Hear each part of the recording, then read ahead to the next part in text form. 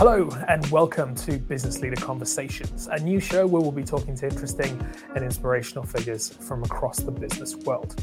Today, we'll be speaking with Richard Glynn, the former CEO of Sporting Index and Ladbrokes. He's also the founder of 87%, an innovative digital platform that empowers businesses and individuals to understand, measure, and improve their mental well-being. We're really happy to have Richard on the show today. If you'd like to find out more about Business Leader, our print magazine, or any of our events, please visit us at businessleader.co.uk. We'll get over to Richard now. Richard, thank you so much for joining us. We really appreciate it. How are you doing today? I think that today's a good day. Had a couple of really nice meetings this morning, but I have to say that I'm somebody who really likes getting out and interacting with people, and the constancy of the lockdown has meant that I've had to change the way that I approach things. The great thing is having all the family here, which is a once in a lifetime experience. So I try to focus on that as an amazing thing and work my way through the privileged tedium, I think, is how I would class the way that I live at the moment. Privileged tedium. Yeah, I think many people would echo that same thing. So I said in the introduction, I gave a little bit of a history to your business life, but we'll start right at the beginning, if that's all right. What was life like for you kind of growing up? And did you always have kind of a drive to be in business? My family were a sort of an immigrant family, a Jewish immigrant family, and there was always lots of food and no money. I was the youngest of four, but actually it was one of those typical extended families. Every meal was 30 people. And so being the youngest of God knows how many grandchildren, you're sort of just very much left to get on with it. I was really lucky that I was proud to be scholarshiped through Leeds Grammar. And I think that was my earliest insight into the world of giving back. And watching my dad's face every year when the fees came through for sort of 23 pence. It was amazing just seeing the pride on his face that the kid could go to this selective school. And I think that started the drive. All of the kids have, in their own ways, relished the opportunity to just keep going. And I think the older you get, the more you learn and the more exciting it is to look forward to the next stage. So early family life was wonderful, was very supportive, but there was never any pressure on us to do anything. We were very much just left to work as hard as possible. That was the one thing that was instilled in us, to have incredibly high value sets, but then just to forge our own careers in whatever it was. Your first kind of rung on the business ladder. What was your first kind of role, and how did you come across that? Oh, my first rung on the big business ladder was by the age of 12. I had a car cleaning round, a newspaper round, and was selling goods in school from my locker. So, if we need a new pair of shoes, the best way to get it was to flog some other shoes and make some money. So I always enjoyed that side of things. But interestingly, that wasn't the perceived path for me. The perceived path, where I came from, you either went to be an accountant, a lawyer, or a doctor if you were perceived to have intellect. And I was really lucky.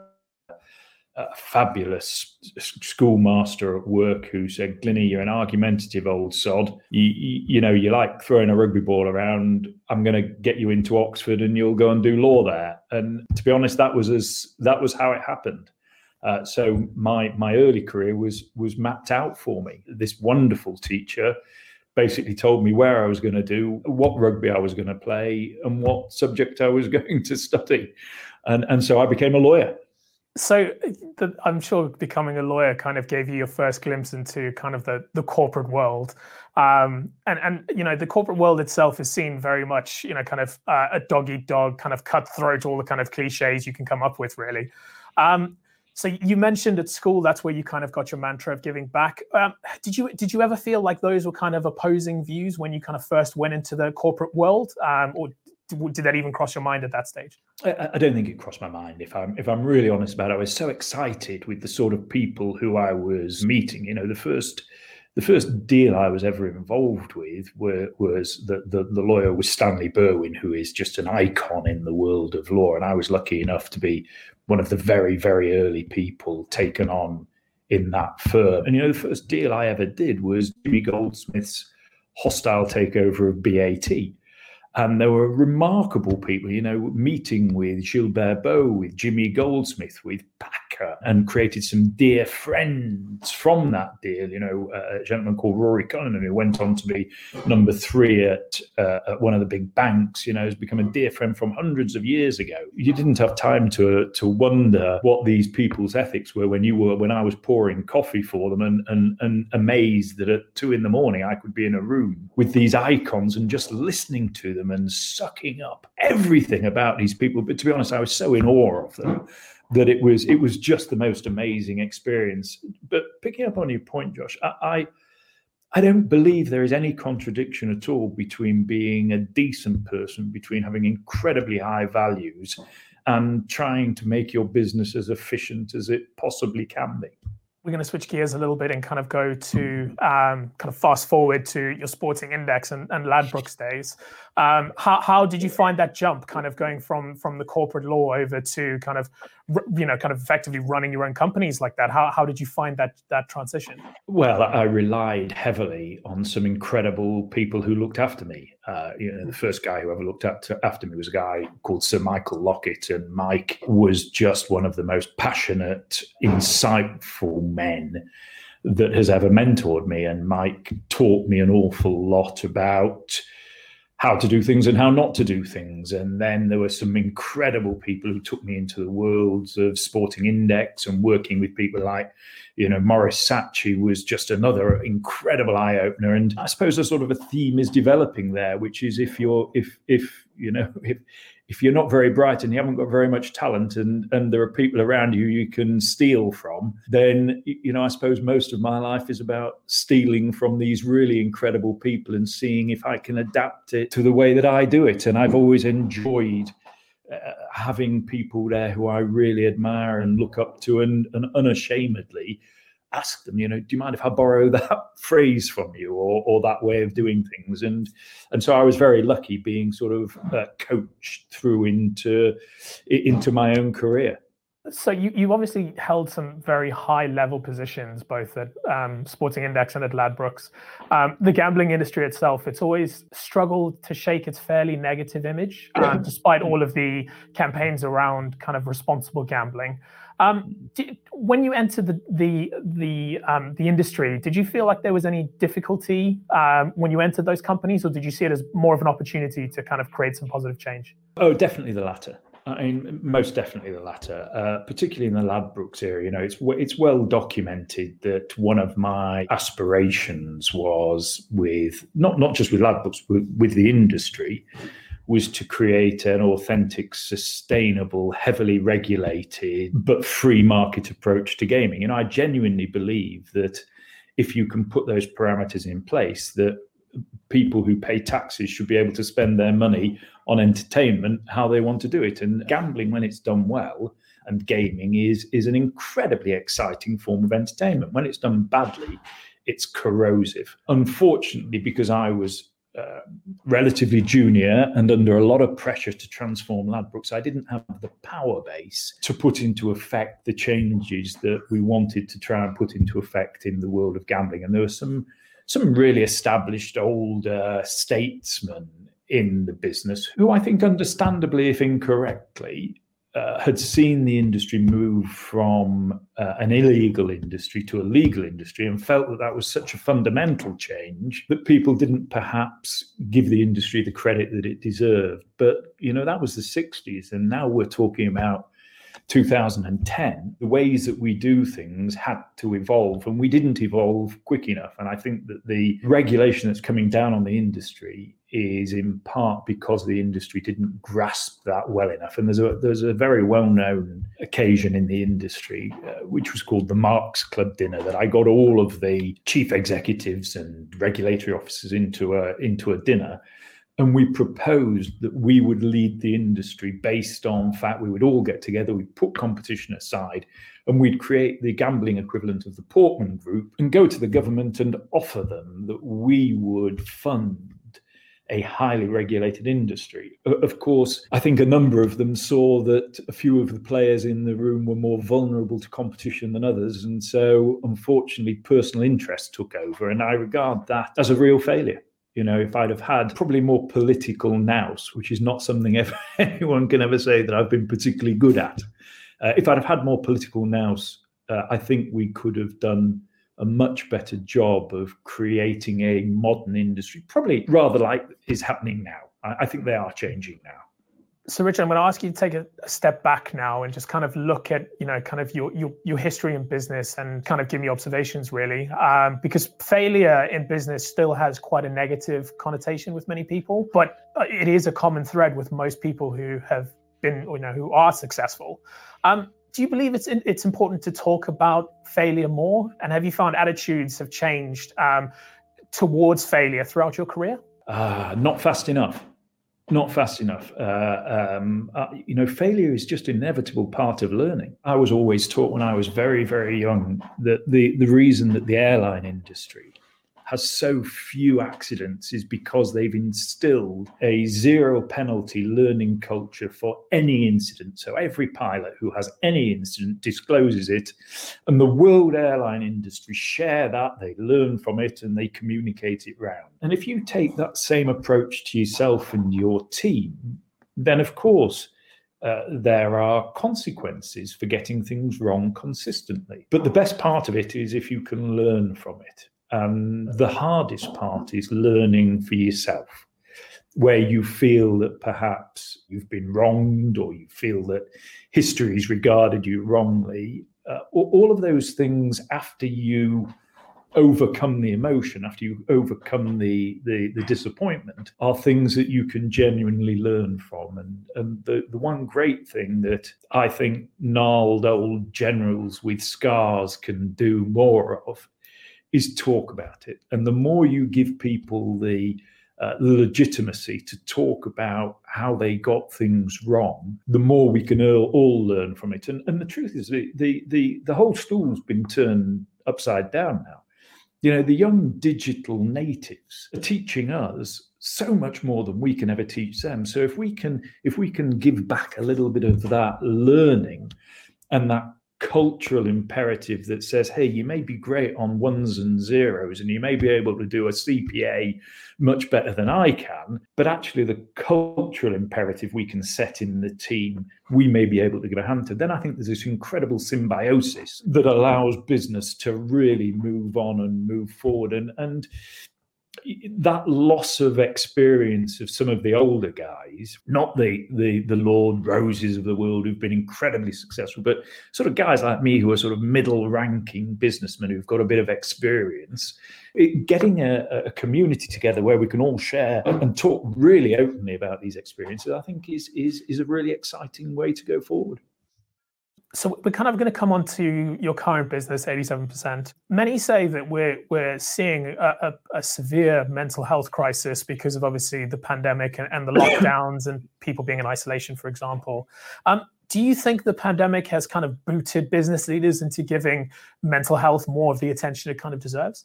Not more than it deserves, certainly more of the attention that is required. There is still an unfortunate view that mental health is ill health. Everybody has mental health. You and I both have mental health. Some days it's good, some days it's bad. Sometimes we feel that we need intervention, sometimes we don't. But in the same way that we all have physical health, we all have mental health, and we need to work on this every single day. There's still a real social stigma in business about people talking about anxiety, depression, about body dysmorphia, about lack of confidence, all of which make up our mental health. And there's certainly been in Britain a stiff upper lip approach, JFDI and all these acronyms about really just not showing any what is perceived weakness. Mental health is not weakness. Mental health is a fundamental part of your strength. And if you work on it every single day and you put things into your business that create positive mental well-being habits, you create a much stronger, more resilient culture from which comes productivity. There are incredible direct gains for the individual, for the family, and for society, but you also get better productivity. And if that's something that we don't feel should be the first thing that we invest in our businesses, then I don't know what is. So I love ESG investing, but for me, Well-being investing is the real measure by which you know how well a business is going to perform. Could you tell us a little bit more about 87% and kind of its origin and what kind of led you to start the company? Yeah, with pleasure. Really briefly, its origins were I was working with the most amazing gentleman called Andrew Fain, an ex-military officer, and Andrew called me, and he was chairman of Great Ormond Street Charity and Hospital. And Andrew, I was introduced to, and together with some other incredible people, we were tasked with trying to transform the Great Ormond Street Charity, which after the Wishing Well appeal had lost a lot of its revenues. And over a period of 10 years, I fell in love with Great Ormond Street. Who can't fall in love with Great Ormond Street? But I also fell in love with the fact that the consultants there, who were the most genius clinicians, also had a philosophy that if they invested in the well-being of their staff, of the nurses, of the porters, of the junior doctors, of the parents, and of the kids got better quicker. And if the kids got better quicker, the beds were filled quicker and they made more money, which was a secondary consideration to them. And because I'm a little bit slower and a little bit thick, it took me a while to realize that actually this is the holy grail for every businessman. If you can invest in the mental well-being of your people, they feel better, their families feel better, society feels better, and you can increase productivity as a consequence. So you either make more profits or you get kids better. This has to be the holy grail. When I was at Ladbrokes, we had a really, really tough redundancy program in the shops because we weren't doing very well. And I became really concerned that the managers of the shops where we were moving to single manning may be in volatile situations. And so we invested really quite a lot of money in a well-being program, met police, diffusal teams, psychologists, psychiatrists, comedians. And we did something which was counterintuitive. We took down the cages in a lot of the shops because we'd instilled a culture of well-being and diffusal into the shops that created a much better atmosphere. And I suddenly realized that if you love this concept of business as philanthrocapital, that is, that business has a much bigger part to play in society rather than just making profits, then you can invest in the well-being of your people. You can help them, their families, the societies they live in. You can make their working day a much better place and time, and you can increase productivity and profitability. This is something which really has to be pursued. So I examined EAPs and digital interventions in the well-being space for about a year, and then set a team of incredible psychologists, simply two questions. One, for the end user, make mental well-being tangible, like 5 a day, like 10,000 steps, make it tangible. So I can understand my mental well-being, I can measure it, and I can see improvements. I can see areas where I can grasp it. And two, take all that data and give it to a company, give it to a host organization, so they can see without ever having to ask the individual employer to disclose to them, but they can see the heat map of well-being in the business. So they can then tell the employees, listen, we're listening to you without you ever having to tell me, and we're going to direct our resources on the 4 or 5 areas that fall under the bell curve that are the real hotspots in the business for well-being. And the employees simply say, wow, you're listening to us, you're investing in us, thank you. And from that, you can then develop positive habits of well-being in the culture of the business, destigmatizing it, talking more about it, focusing on it, permissive culture of allowing people to have mental well-being, and you quantifiably get better productivity out of it. The Deloitte Monitor report says it's on average a 4.2x return on the investment you put into mental well-being. The stats that are coming out of 87% now show that over a 3 to 4 month period, you can get a 20% uplift in focused mental well-being in your workplace. And one of our clients who's done a correlation analysis, they received an 8.9x ROI on their investment. in a social housing employer. I mean, that's an most incredible return for a program of investing in the mental well-being of your people.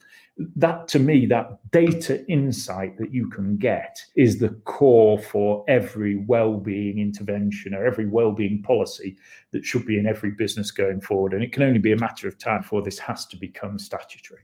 As you said, it's a no-brainer from a business perspective. But is there a kind of any change, if I could say, get you in front of someone from the government and say, right, give them one or two changes you'd like to see? What would those changes be? The first change would be everything has to be based on data.